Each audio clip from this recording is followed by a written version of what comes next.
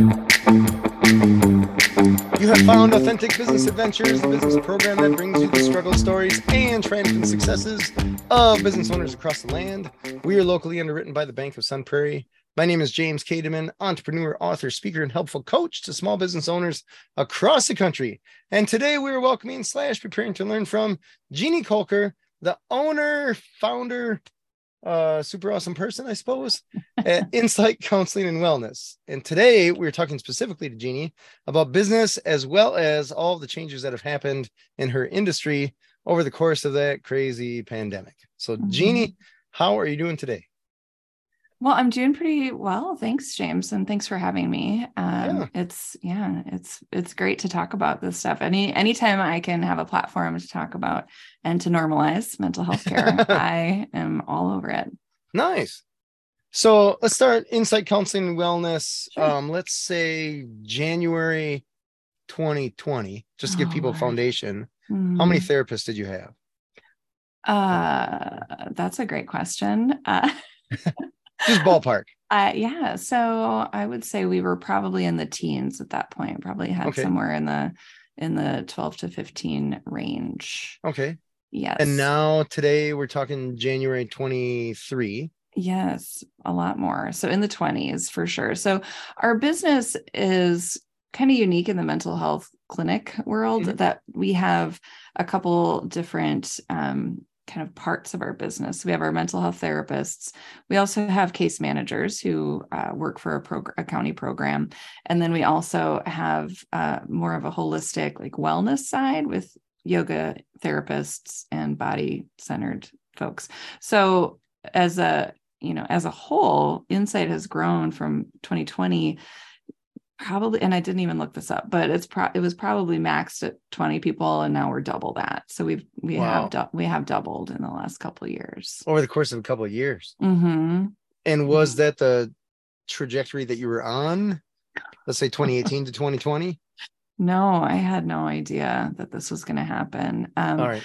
I'd started Insight just trying to figure it out, and a couple other therapists that I coaxed along and into and brought them on, because it's a really hard thing to do on your own. To just I bet to provide mental health care is a very challenging, fatiguing, high burnout field, and then to try to do it yourself and figure it out just out of my master's program. I needed help, so I had a few people, and there was probably 5 of us, a group of 5 that really started it. Okay. And just in one room, just trying to figure it out. And this was in the days when if you were going to do therapy, you had to have a room. Sure. Yeah. Back in the day. Yeah. Back in the day, you actually had to have real estate for people. Right. So we were sharing, and then we'd add a room the next year. We'd, expand our lease the next year, that sort of stuff. And when the pandemic hit, we were planning a new building to move into. And at that point, there was only so many people that I could hire that we could have providing services, because we needed to have a room with a door that would close where you could do psychotherapy. Mm-hmm. And so we had planned this new building that we were working with a landlord and an architect on. And, there was a threshold. We could only have so many people because there's only so many rooms with doors, in a clinic. And then January 2020, February, March, the world changed. A little bit. Yeah, a little bit. And so, one of the only bright sides is that there's less need now for all those rooms with doors. All right. To do therapy. Not because the volume of clients is going down, but because telehealth is now a thing. Yes. Right. So if we get in our time machine and go back to March 2020, I have a lot of emails that I can go back and read and get re-triggered, but it was very uncertain. Telehealth had existed, telemedicine, doctors had been doing this, but it was definitely the exception rather than the rule. And insurance companies were not forthcoming about what they would pay, whether they would pay for it, if they would cover it. And, we're looking, we take Medicaid, we're a DHS certified clinic through the, state government. We get Medicaid money from the federal, the state, the county level. you know how it is Mm-hmm. to try to figure out what government's going to do next. Right. So it was just like Even they don't know. no, they didn't. And it was just a lot of pivoting. Like, can we do this? You know, obviously our clients come first. So, you know, for those first couple of weeks when I was telling people to stay home, you know, triage, see do you need to call your clients? Do you need to do phone sessions? We might not get paid for them. Who cares? Make sure everybody's okay. All right. You know, so solve the problem. Yes, exactly. Like, make sure they know we're still here for them. We're going through this too. But it's so interesting, the timing, like the universe was really on our side with this. All because right. in January of 2020, we finally modernized and moved to electronic health records. Before that, we were just pen and paper. We just had our January of 2020. Yeah. Wow. Yeah. That was lucky. It was lucky. And so we moved everybody into electronic health records, did all the training, and my staff was amazing in learning and teaching and how to do that. And we got everybody on board in February. So we're big learning curve. We're just figuring this out. And then all of a sudden we have to learn how to do telehealth too. Wow. Not knowing if we're going to get paid, not knowing how to do it. But again, you know, we have to think about what do our clients need. Mm-hmm. So we figured it out. You know, it was an interesting transition to go from in-person to telehealth. Oh, I bet. Just, you know, it's interesting. I guess there's a million different facets, right? But there's the technological, what do we use as software or platform for telehealth? Mm-hmm. There's also hey, I can see you from the neck up now, where before I used to see your whole body language. Right. Mm-hmm. And a lot of the small talk, instead of, hey, how's your day going? It's like, oh, is your mic on?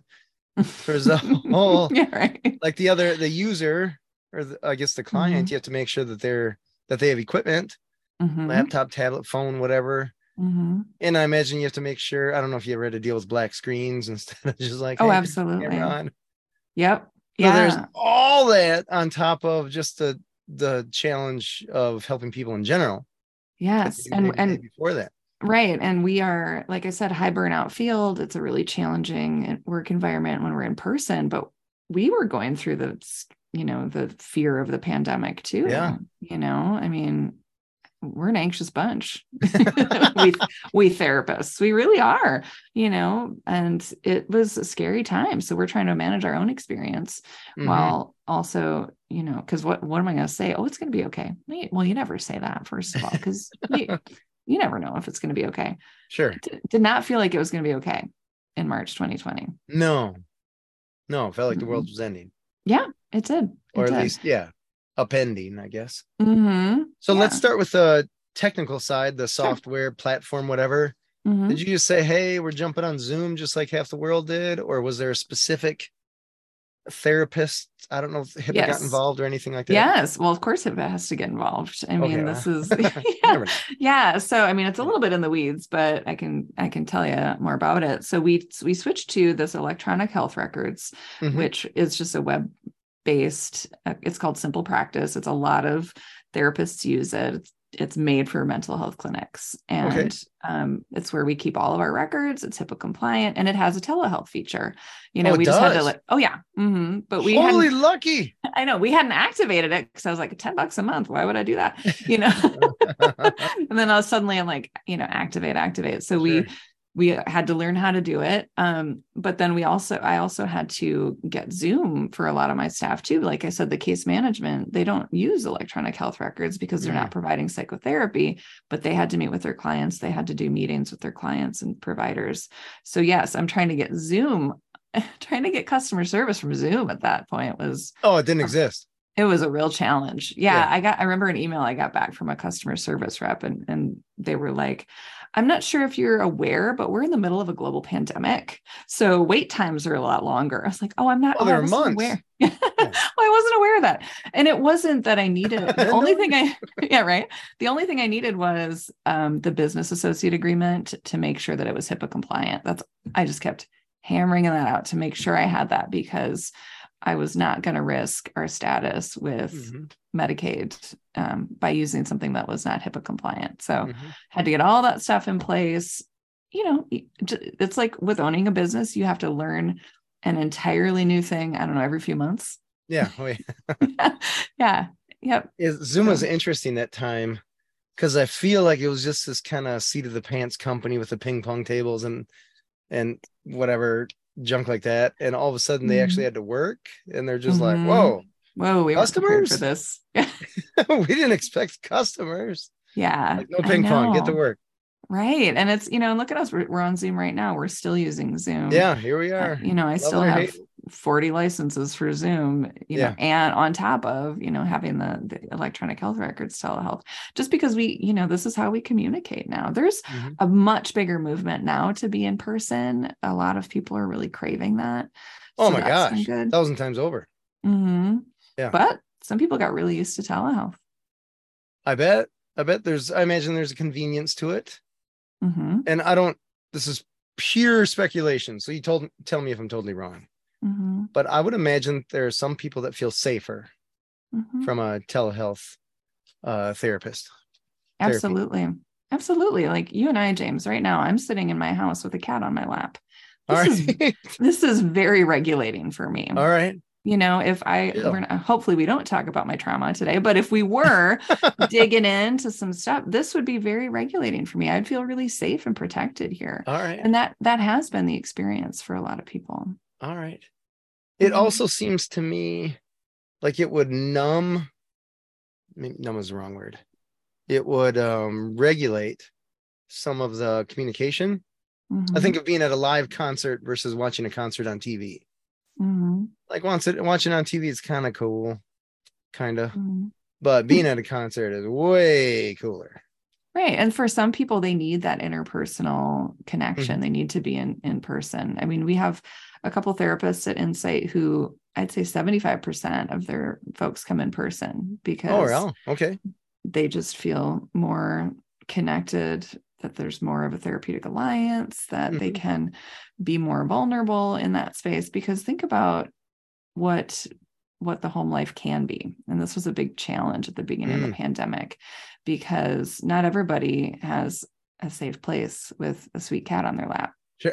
I mean, all right. So coming to therapy is an escape almost. It is, or, maybe it's not safe if there was an environment where there was domestic violence. Sure. There could be an inability to talk honestly, to even be in therapy. Sure. Hey, abusive spouse, settle down. I'm in therapy. Probably doesn't go so well. No. And so that was a really scary part of the pandemic, but also, on the lighter side, everybody was stuck home with their kids, so they'd get interrupted every 3 minutes.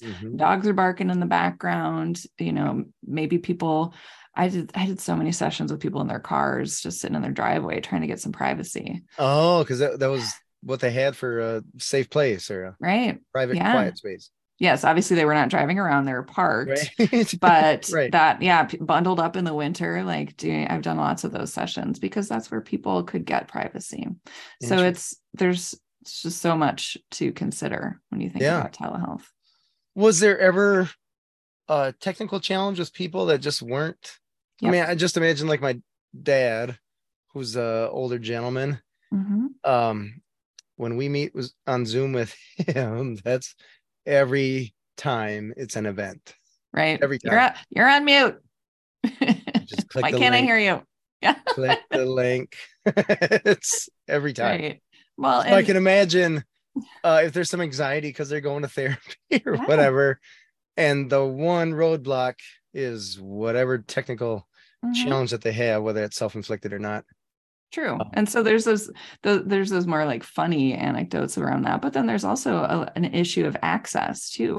Not everybody has a smartphone. Not everybody who we treat is able to, download the forms, the consent forms, sign them and send them back because they don't have a laptop, so we had to really work to overcome barriers to access for some of our people. Interesting. And was that something like you had to hire someone on? Or did you have somebody on your staff that just figured it out, or how did you work that?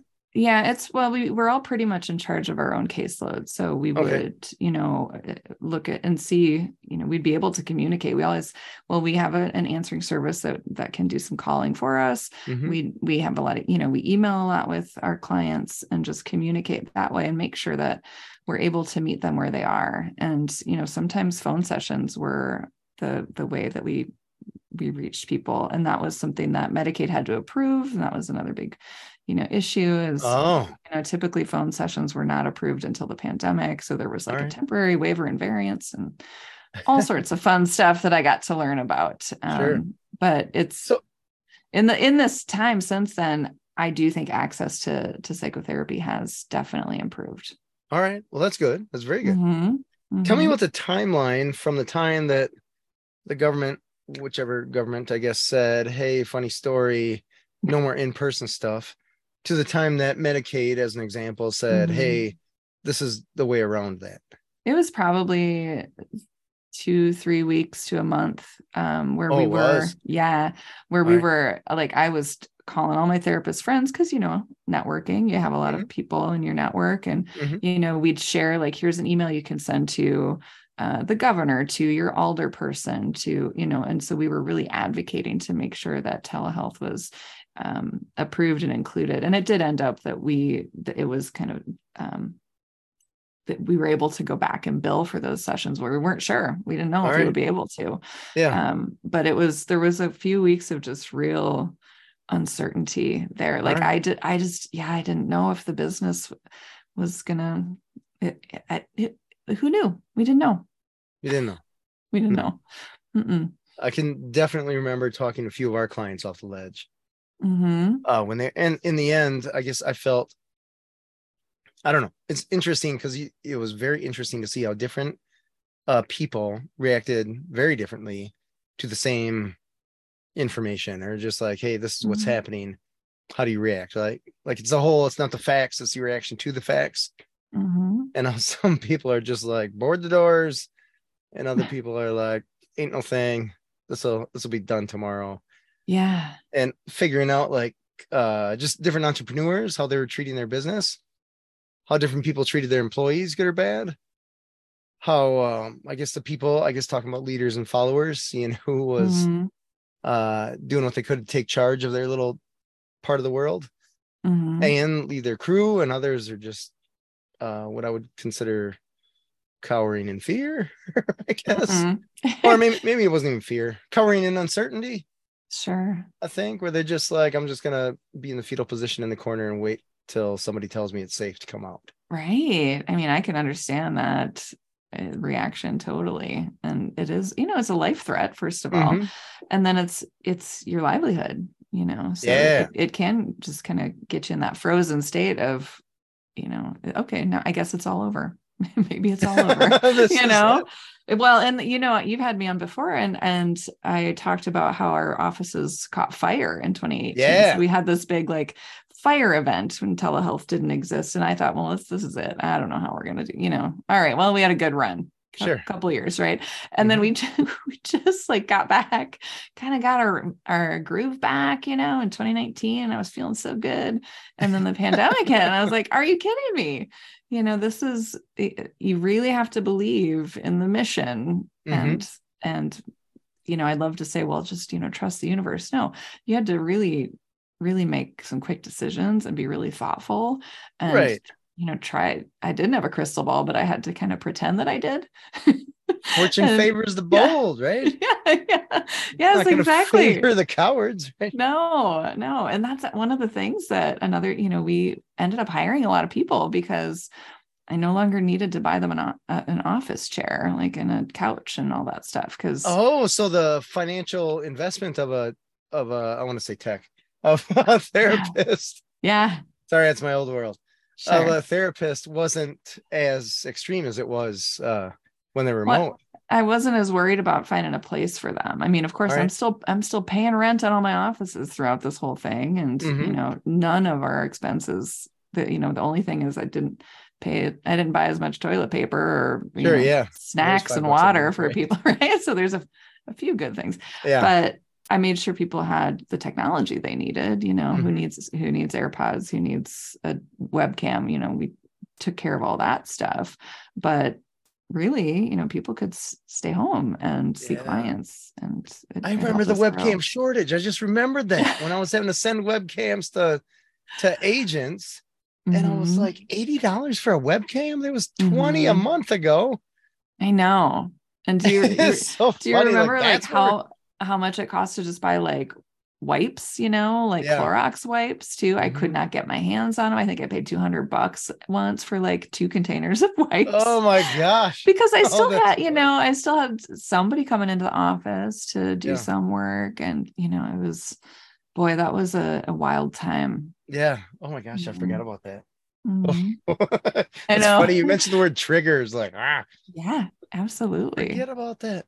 So, you got the people, the therapists, all that kind of stuff remote, figured out, everything's hunky-dory. You got clients. I guess, did you end up losing any clients just out of either fear or they didn't know what to do or anything like that? Very few. I mean, there were a couple of people who said, I'll wait till we can be back in person. All right. And like, it was a couple of years. So I don't know. I don't know if they ever came back, honestly. Sure. But no, I mean, we definitely saw an uptick in people seeking services. All right. So tell me about that. Because that is still one of those things that I can understand to a point, but I still have a hard time wrapping my head around it. Around the need for a therapist? Around the uptick. Because it was like, yes, like psycho uptick. Yes. Well, I guess maybe that's the wrong word to use. Okay. I was about to call you out, but you did it yourself. Jeez, James, come on. That was a little sensitivity. Yes. Yeah. I mean, honestly, it normalized anxiety, depression, mood disorders. And we were all experiencing this unseen threat. So our nervous systems were all on high alert. We couldn't see what was happening. We did not feel cared for by our government. I can speak for other people. It was chaos, right? So it really did feel kind of apocalyptic in my mind. And so now we're anxious about this. We're depressed. We're at home. What do we do to cope? Well, we start drinking, using drugs, coping with food, video games. So like we turn to our soothing things, which can also be addictive and damaging things. Right. Make it worse. And makes it worse. And then our relationships suffer. We're stuck at home with our kids, our family. Maybe then things start to, things that we've been able to kind of just limp along and get by suddenly are in, the volume is turned way up on some of the dysfunction that's happening in our lives. So I think that had a lot to do with the uptick. And then there was just a lot more talk about mental health. And, I think that, and again, maybe it's just because of who I, follow on Instagram and that sort of stuff, that I see people talking about it a lot more, that normalized it. And there, more people were willing to reach out. Before, was it kind of taboo, or what do you mean normalized? Well, there's still a mental health stigma, unfortunately. I think it's much better than it was in like 2018, 2019, because we have gone through this thing. We witnessed collective trauma. We saw what it looked like with, on TV. Luckily, it was just on TV. You saw bodies stacked up in refrigerated trucks because the morgues could not hold them because of the COVID pandemic. So we saw that on TV. That's vicarious trauma that we're experiencing while we're still experiencing that threat before we had vaccines. And then you consider the folks on the front lines. So nurses, doctors, EMTs, police officers, restaurant workers, grocery store workers, who were constantly in that space of potentially getting sick.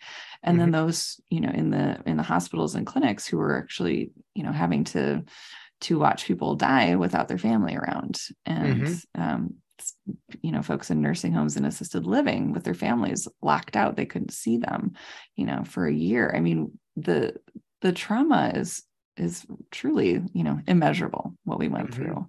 And I think that it'll be so interesting to see studies in the next few years on what this did to us as a society. The fallout. Yeah. It's interesting you mentioned the hospital thing. My dad during that time had a stroke. And so he's in the hospital and he can only have one visitor a day. And my sister was essentially taking care of him. So she's in the hospital. So we drive up, we can't be in the hospital. So we go, he's on the first floor room. So we go and find his window, and we're talking on the phone with him on speakerphone. And the hospital has some little guard come out and be like, you can't be here. Oh, like, no. Well, you won't let us be inside. Right. So we're going to hang out, right? Call who you gotta. Yeah.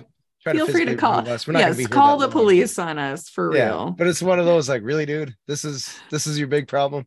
Oh, so it was an interesting. That had to be hard.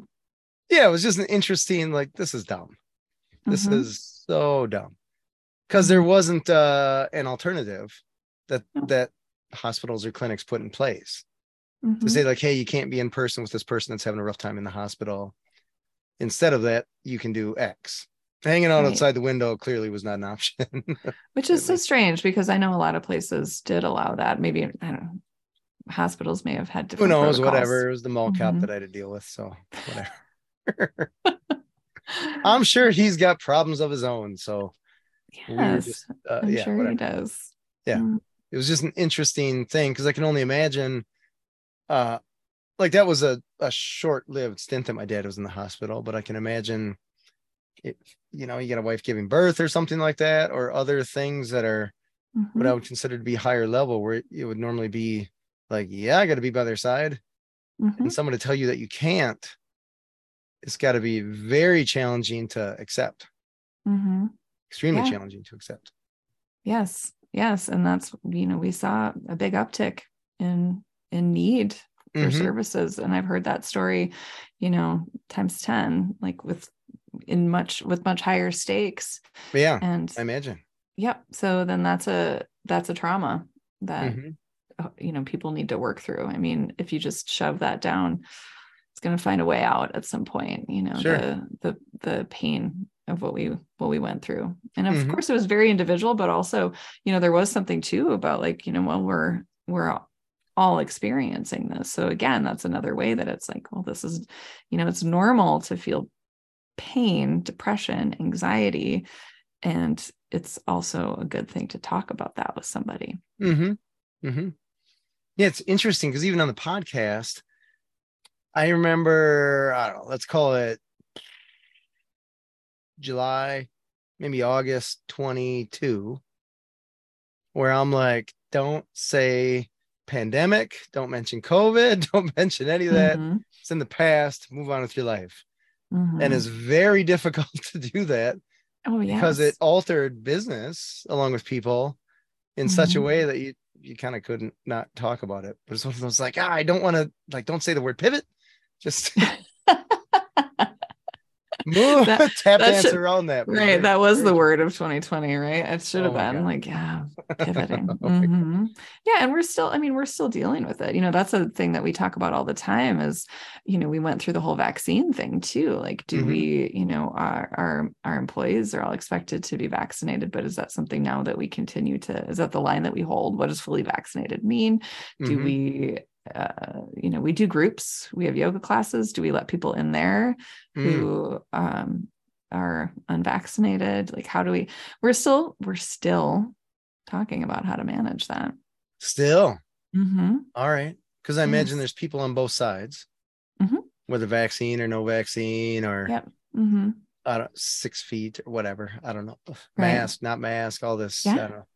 Insert challenge here. Exactly. And the guidelines haven't exactly been crystal clear, as you know. Right. So I don't know if they ever were. No. And that's where you and I as business owners then have to make, difficult decisions about that. And ultimately it's about protecting the greater good for us, because we are a mental health clinic and we serve vulnerable populations. We are, for our groups and yoga classes, vaccines are required. So it's, that's something that we went back and forth on, because, we have to think about also not denying services to people too. So again, that's where telehealth can come in, Sure. So is that where you offer vaccinated yoga and non-vaccinated yoga? Or well, now our yoga studio is, if you want to come to class, it is vax only. And we're still holding to that. But, we do one-on-one with people, if maybe group isn't accessible to somebody who is not vaccinated, we don't deny them services. Okay. We continue to serve just maybe via telehealth or individually. Sure. But then again, I've got a staff of 38 some people, and, sometimes they say, I don't want to be in a room with somebody who's not vaccinated or not masked. Then I have to have that, I have to have that conversation as an employer, because you want to make sure that people are feeling that their health is being protected. Do you also, I guess, speaking of employees, right? I imagine just like clients, you have employees that are going to fit somewhere on that spectrum, whether they're like mask, no mask, vaccine, no vaccine, whatever, in person versus tele, I'm only remote or whatever. So I imagine you'd adapt to some of that, or for sure. I'll say adapt over cater. Yeah. Well, good word choice. Yes. Good word choice. Yes, we do. And it is very individual, of course. When the vaccines were offered, we scrambled to get them, of course, because we really wanted to make sure that we were protected for ourselves, of course, but also for our clients, and there's just so much unknown and misunderstanding and misinformation. I don't have to tell you about any of this, right? That it is one of those things where it's so hard to just have like here's a hard and fast policy, here's what we're doing, because there's so many shades of gray so often. So we do, work with people individually. We give our staff a lot of attention, I feel, and make sure that they are feeling like it's a safe and good work environment. Sure. I want to ask you, I guess, just speaking of work environments broadly, when people come to your, I guess, clients, and I don't know if you necessarily know this or not, since you have so many therapists, but maybe it's an industry thing. When people come and they're like, hey, I have some challenges that I'm dealing with recently over the past few years with the pandemic and stuff like that, how much or what percentage, I guess, from your perception would be considered directly pandemic versus work during the pandemic related? Because I see a lot of places, like even Disney's like, hey, come on back.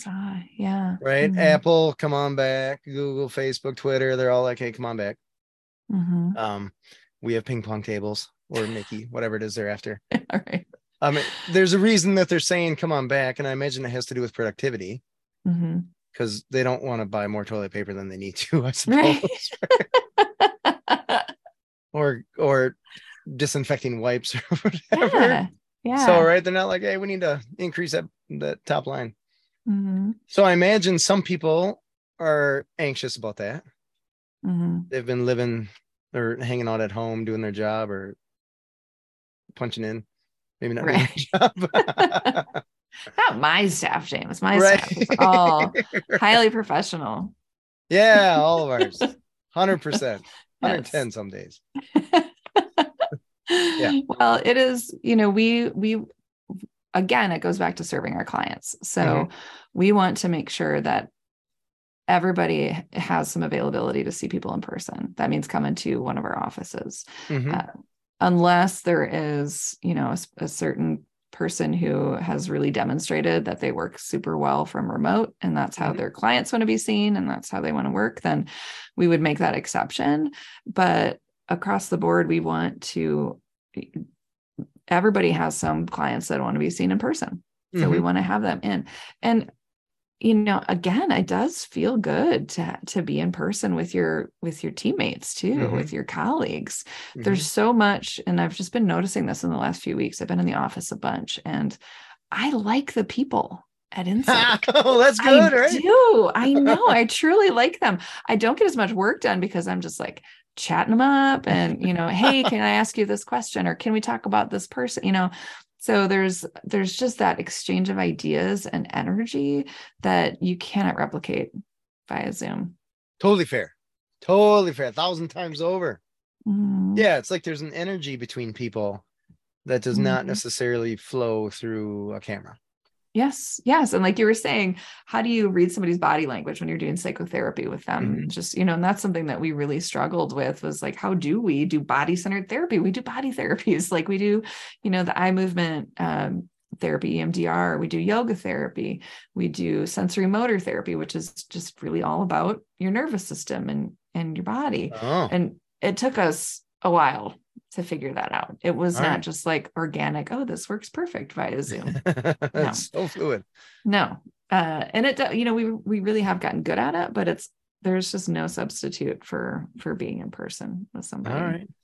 Speaking of which, it made me twisting that knife a little bit.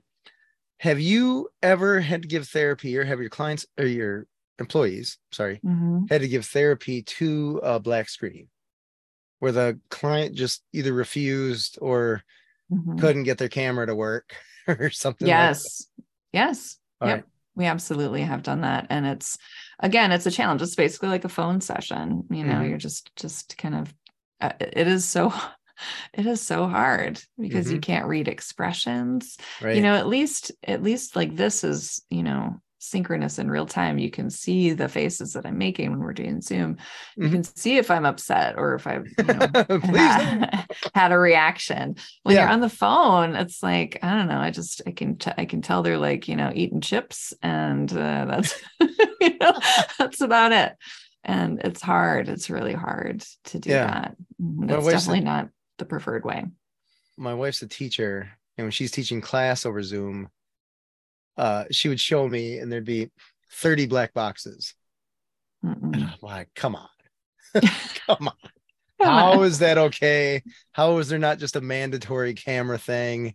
Yeah. And the school district was just like, everyone's a delicate flower. We don't want to force them to do anything. And there were times that my wife would ask a question and like zero response. So, you know, that these people signed on, walked away. Yep. Now they're all playing video games. Making a snack, whatever. So I feel like there's going to be this wave of people that are so dumb. It's just that have not had the opportunity to get as much education as they should. Yeah, they're just missing a few years, right? So you're just like, oh, you're a pandemic kid. Got it. Again, it'll be really interesting to see. You know, that was so, it's so hard to do telehealth with kiddos, if you ask me. Oh, I bet. Yeah, I mean, I bet. Because I've been hung up on, you know, like, I can't, like, at least if you're in my office, like, I got a few tricks I can kind of keep people engaged, but like when you're doing telehealth, it's a challenge. So as far as percentages, ballpark, is more of it still telehealth, or is it kind of 50-50, or is it moving towards in-person? It's still the majority is telehealth. I'd say like 60-40 at this point. Okay. So we're getting there. And again, you know, people have been kind of slow to come out and to be in person. And a lot of it is that, like you said, like the ease, like I can do therapy on my lunch break. I don't have to leave work and find parking and drive across town. You know, I can do telehealth when I'm in my car waiting for my kid's soccer game to get out or whatever it is. So it really has, you know, for working folks, for parents, it has made it much more accessible to be able to get therapy. But, you know, some people are wanting that in-person connection, and we are doing our best to meet those needs. All right. It's a challenge. I mean, it's been slow. It's been slow. All right. Fair. And was it Medicare, Medicaid? Has the way they pay out telehealth, has that changed, or is that? It hasn't. That's always been like this, you know, kind of thing hanging over us, was like, what's going to happen? You know, suddenly all the insurance companies, they were just like, yes, we approve telehealth. Here's the modifier you have to use for billing. Like, okay, that took us a while to figure out, but we got it. And, you know, the threat has always been, well, you know, they'll probably pay less for telehealth because, you know, the theory is there's no overhead, you know, yada, yada, yada, which is not true. Like, we still have to have an office for people who want to be seen in person. We still have to pay for, you know, the telehealth platform, right? Licenses. Yeah. And, you know, our headphones and our speakers and our webcam, all that stuff. So far there hasn't been a big like mandate or edict that the payment is different. All right. There hasn't been that, hey, in 2 weeks, no more telehealth or whatever. Oh gosh, that has been my fear, you know, from the beginning. but how do you put that genie back in the bottle? Like once it's been released, That's we fair. see that this works. Yeah. It's improved access, and honestly, the need is just even so much greater. Our screeners, our wait list it's been very intense. There's a lot of people calling for services, and a lot of people want telehealth. So all right, I don't think that there's any going back. You've had to add therapists over the past couple of years. Is it tough to find? It is. I was going to say I'm picky, but that feels like a judgment. There's nothing wrong with being picky about a good employee. That's okay to have a high bar. Yes, we do have a high bar. It's crucial that people really fit in with our team. And, our mission is service. We want to serve people. That's why, we are a private practice. We take all these, commercial insurances, but we also serve Medicaid consumers, folks in this county program who may have limited access. So, we really we try to pride ourselves on serving as many people as we can. And the staff, the team, we're all on the same page, and that has to be the right fit. So in the last 6 months, I have been looking and interviewing a lot of people. And if they're not, if they don't, light my soul on fire, then next. All right. So I just interviewed someone that has a massage therapy clinic. Yeah. And when she hires someone, one of the things, like after they jump through some hoops and they pass those, she gets a massage from them. So in the case of this, do you end up having you or one of your crew go through a therapy session with a new potential therapist, or how do you know? That sounds so cringy. No, we don't. I'm asking. I don't even know how you could possibly answer, but well, I have heard, I've heard other hiring processes where people have to demonstrate a skill or something like that. For us, it's really, I can pretty much tell right away when I see somebody, when I meet somebody. There's so much of just the interpersonal presence that is crucial. So, we do a lot of our interviews via telehealth just because it is. I was just going to ask. Yeah. Yeah. All right. It's convenient. We've done some in person in the last year, but just with schedules, sure. I can squeeze somebody in between a couple sessions. So do they show up on screen, and are they framed appropriately? Do they look open, welcoming? Are they able to, make eye contact, have a lot of expressions to their face? Are they curious? Do they ask good questions? And then, of course, we always ask about cultural humility, ethics, organizational skills, documentation, because a lot of our job is just busy work, paperwork. That's crucial, very crucial to stay compliant with our licensure and all of our certifications. But, we need people who can write notes on deadline and communicate really well. And you can tell that I feel like you can really tell that in their email communication and in their presence in their interviews. Right. You mentioned cultural humility, and I wasn't sure if there's a comma between those two. Nope. No. Can you tell me about that? Cultural humility, for sure. And that's a lifelong process for us as human services providers. So this is our ability to, recognize that we're going to be serving people who are not like us. Okay. So can we recognize our own implicit biases? I am a white cisgendered female with privilege. I have had access to education, and I need to be able to acknowledge that and be aware of it as I'm serving people who don't look like me. Okay.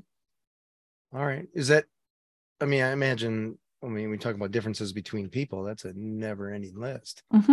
Absolutely. Okay. We're constantly growing. We serve a lot of LGBTQ community, and there's that acronym changes, and oh my gosh, so much. Right. So much. So I just had a conversation with someone that oh my gosh, how did it go? I should remember this, so I apologize, but it was something like somebody came out of the closet, whatever, and they said they were X, whatever it was. I don't know the nomenclature. And a circle of their friends got mad at them because they used the wrong nomenclature. Mm-hmm. And it was just one of those like, oh my gosh, I think people are just getting mad to get mad with Well, no and real. it's always evolving, and that's where we have to, I don't expect myself to always know, but I have to be curious to find out. Okay. If that makes sense. So that's what cultural humility is. All right. Is Tell me about the recognizing humility portion though. I guess that's the. Well, culturally humble. So just being very humble in the experience. Got it. Okay. So that so that like I'm not perpetuating white supremacy and patriarchy. Okay. Didn't think you'd get into that today, did you? No. No. It's so funny that you say that. I mean, maybe we'll go down a road that's not ideal for me. I'm just a white man. But it's one of those, my wife and I have this conversation probably more than we should. But to me, I'm like, why does it matter? Like, is it relevant for the specific thing that we're talking about? So, and it's interesting because we, back when interest rates got dirt low, we refinanced our house. And there's a question on there about race on a little form you fill out for the bank. Mm-hmm. And I'm like, okay, from my perspective, there's no reason for that question even be on that form. No reason. Because you could argue like, hey, we want to look at stats and just make sure that everyone's getting a fair shake. But if I was, I don't know, insert minority here, I would feel like, why are you asking that question? And as a white guy, I was like, why are you asking that question? I want to be like unknown or something like that. Yeah, it was just a weird, like, that's not relevant at all to refinancing a house, or it shouldn't be relevant. And also, I mean, you are speaking from a place of privilege because you're a homeowner, you have resources to refinance a house. So sure. That's where the humility comes in, is to really kind of just checking that, especially when you're, as a business owner, considering that, yes, with the services I provide as a therapist, but also with staff and with the team, right. I want to make sure I'm not surrounding myself with just a bunch of people who look just like me. So, and yes, the race thing, the question is frustrating in those situations, but I do think societally we're still there, because we, when we do background checks, I'm sure you do that. You have to check a box, right? That's like, yes, we're gathering data. What are we doing with that data? Great question. Not sure. Sure. It's what you can do with it versus what you want to do with it, I guess, as far as that goes. Like, I want to ask my employees when I'm hiring them, right, if they'll show up to work, or if they have anything that would prevent them to show up to work. But there's a lot of ways to ask that question that you can't ask. Of course. Which is challenge. I want to just be like, are you a mess? Or you feel like that's not a great question to ask. No. When I feel like I probably could have made some better hires in the past. That's really what it's asked that question. Yeah, like, I know. Oh, I'm a train wreck. Yeah, it is. That's something that could be a whole other podcast too. Yeah, right. Making good hires. Oh my gosh, it's crucial. Yeah, and remotely. I mean, especially I imagine when you mentioned interviewing remotely, which is, I mean, I totally understand, but I imagine that's a challenge. Just, I suppose, like we're talking with a therapist client, when it's employer versus potential employee versus wrong word. I don't know what to say there, but you're not seeing the whole body language. You're seeing a very small window into their world, and trying to make a judgment on, like, is this a good hire or not? Right. So, and then you rely on reference checks and resume and all that stuff. And it is, luckily Madison is a pretty small town, and people tend to come to Insight because they know somebody else who works there and likes it. Oh, so nice. Yeah. Oh, so you get referrals for employees? We do. Oh, that's awesome. That's incredible. It is. Yeah, it is pretty great. And that's how I like it. All right. You've done the whole Indeed thing, right? Where you put it out there and oh my gosh, you roll the dice, right? And we've gotten a couple good hires on Indeed. I will say I've gotten some, I'm very blessed, overall, I'd say I've done well. I wouldn't call it the cheapest thing in the world, but it takes a lot of time. A little bit. I bet. We have, Indeed has their tests, which is one of the reasons that I like Indeed. Yeah. So we have a customer service test, as an example of one of the very low barriers to entry to get an interview. And we have, I would say, easily 75% of the people that apply and take that test fail that test. Really? Not that they got a B. I mean, like they got a D, a D or lower. And the customer service questions are something like I took it just to make sure, like, hey, what I'm asking people to do, can I do? Yeah. And the questions are like, you work at a retail store, you're at the front counter, somebody walks in the store. What do you do, right? A, B, C, or D, right? Do you run to the back room and hide? Do you keep looking at your phone? Do you ask how their day is going, or do you ask if you can help them? How's your day going? Help them and get out from behind your desk. Wow. It's one of those, like, it's pretty obvious what the answer that they want, right? Yeah, it doesn't feel like a real tricky test. People are failing it. Wow, like, I kind of want to take it now. Brutally. Well, I'll post an ad for you. You can exactly. I'll apply. Yeah, it's interesting because then from my point of view, I'm like, oh my God, I feel like the number of people, because we get a lot of applicants, the number of people applying, is that a good test of society as a whole, or is that this chunk of society that's looking for a job right now? Mm-hmm. And I mean, there's millions of jobs out there and maybe like 10 people looking for work.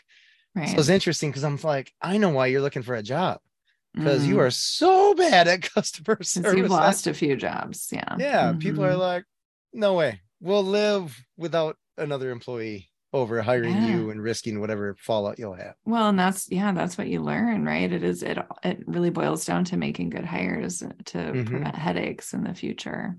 Yeah. Mm-hmm. So let's talk about growth. We don't have a ton of time left, but let's talk about growth the next, I don't want to go too far in the future. Let's say 2-3 years. Yeah. Do you expect to double again? Oh, no. No, not at all. Cannot manage that. I think, probably I'd like to say we'll cap at like 45 people eventually. Right. We're not quite there. Sure. Because the need is so great. We've just seen an uptick in people calling, and we have a lot of people on our wait list, and we are working diligently to get them services because, I want my community to get the help they need. I want my community to be healthy and, right. Balanced. So, I think we'll grow a little bit, but we have, we have a new building on the east side that's just been a wonderful, wonderful new home for us. And that it feels really good. I really like it. Everything's new and shiny and happy and great. I loved our old offices. They had tons of character, but the roof would leak, and that's whole the one fire, that burned. The whole fire thing. Yeah. It was a kind of a tinderbox. They're wonderful old buildings with tons of character, and I actually do miss that a lot. And I miss the folks that were in those buildings. But we've onward and upward. We've got a nice new space, and we have a new clinic in Verona, in a very old house, actually, that we've been renovating to turn into a clinic. So nice. So we want to get that really, bolstered and we've actually just made a couple hires for there. Very cool. Being able to serve that community is really exciting and to reach people on the west side.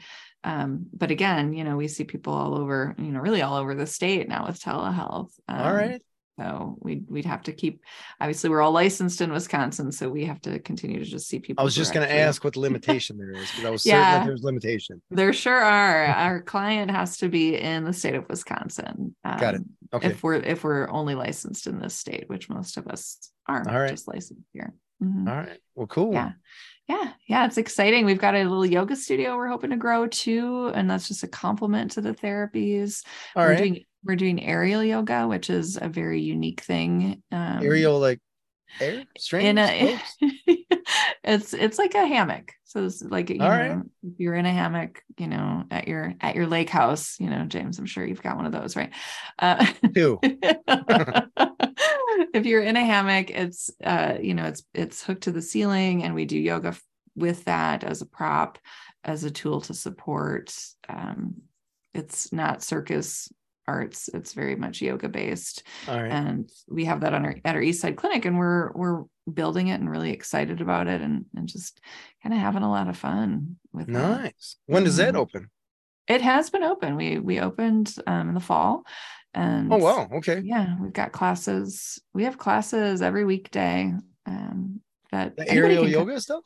We have aerial twice a week, and then we just have other mat classes. I teach just regular mat classes, restorative, gentle flow, that sort of stuff. That it's open to anybody. You don't have to be a client of Insight. You can come and take yoga classes. So that's part of that integrated, clinic philosophy that we have. That it's not just about, sometimes you can't just talk about your feelings. Sometimes you have to actually be in your body.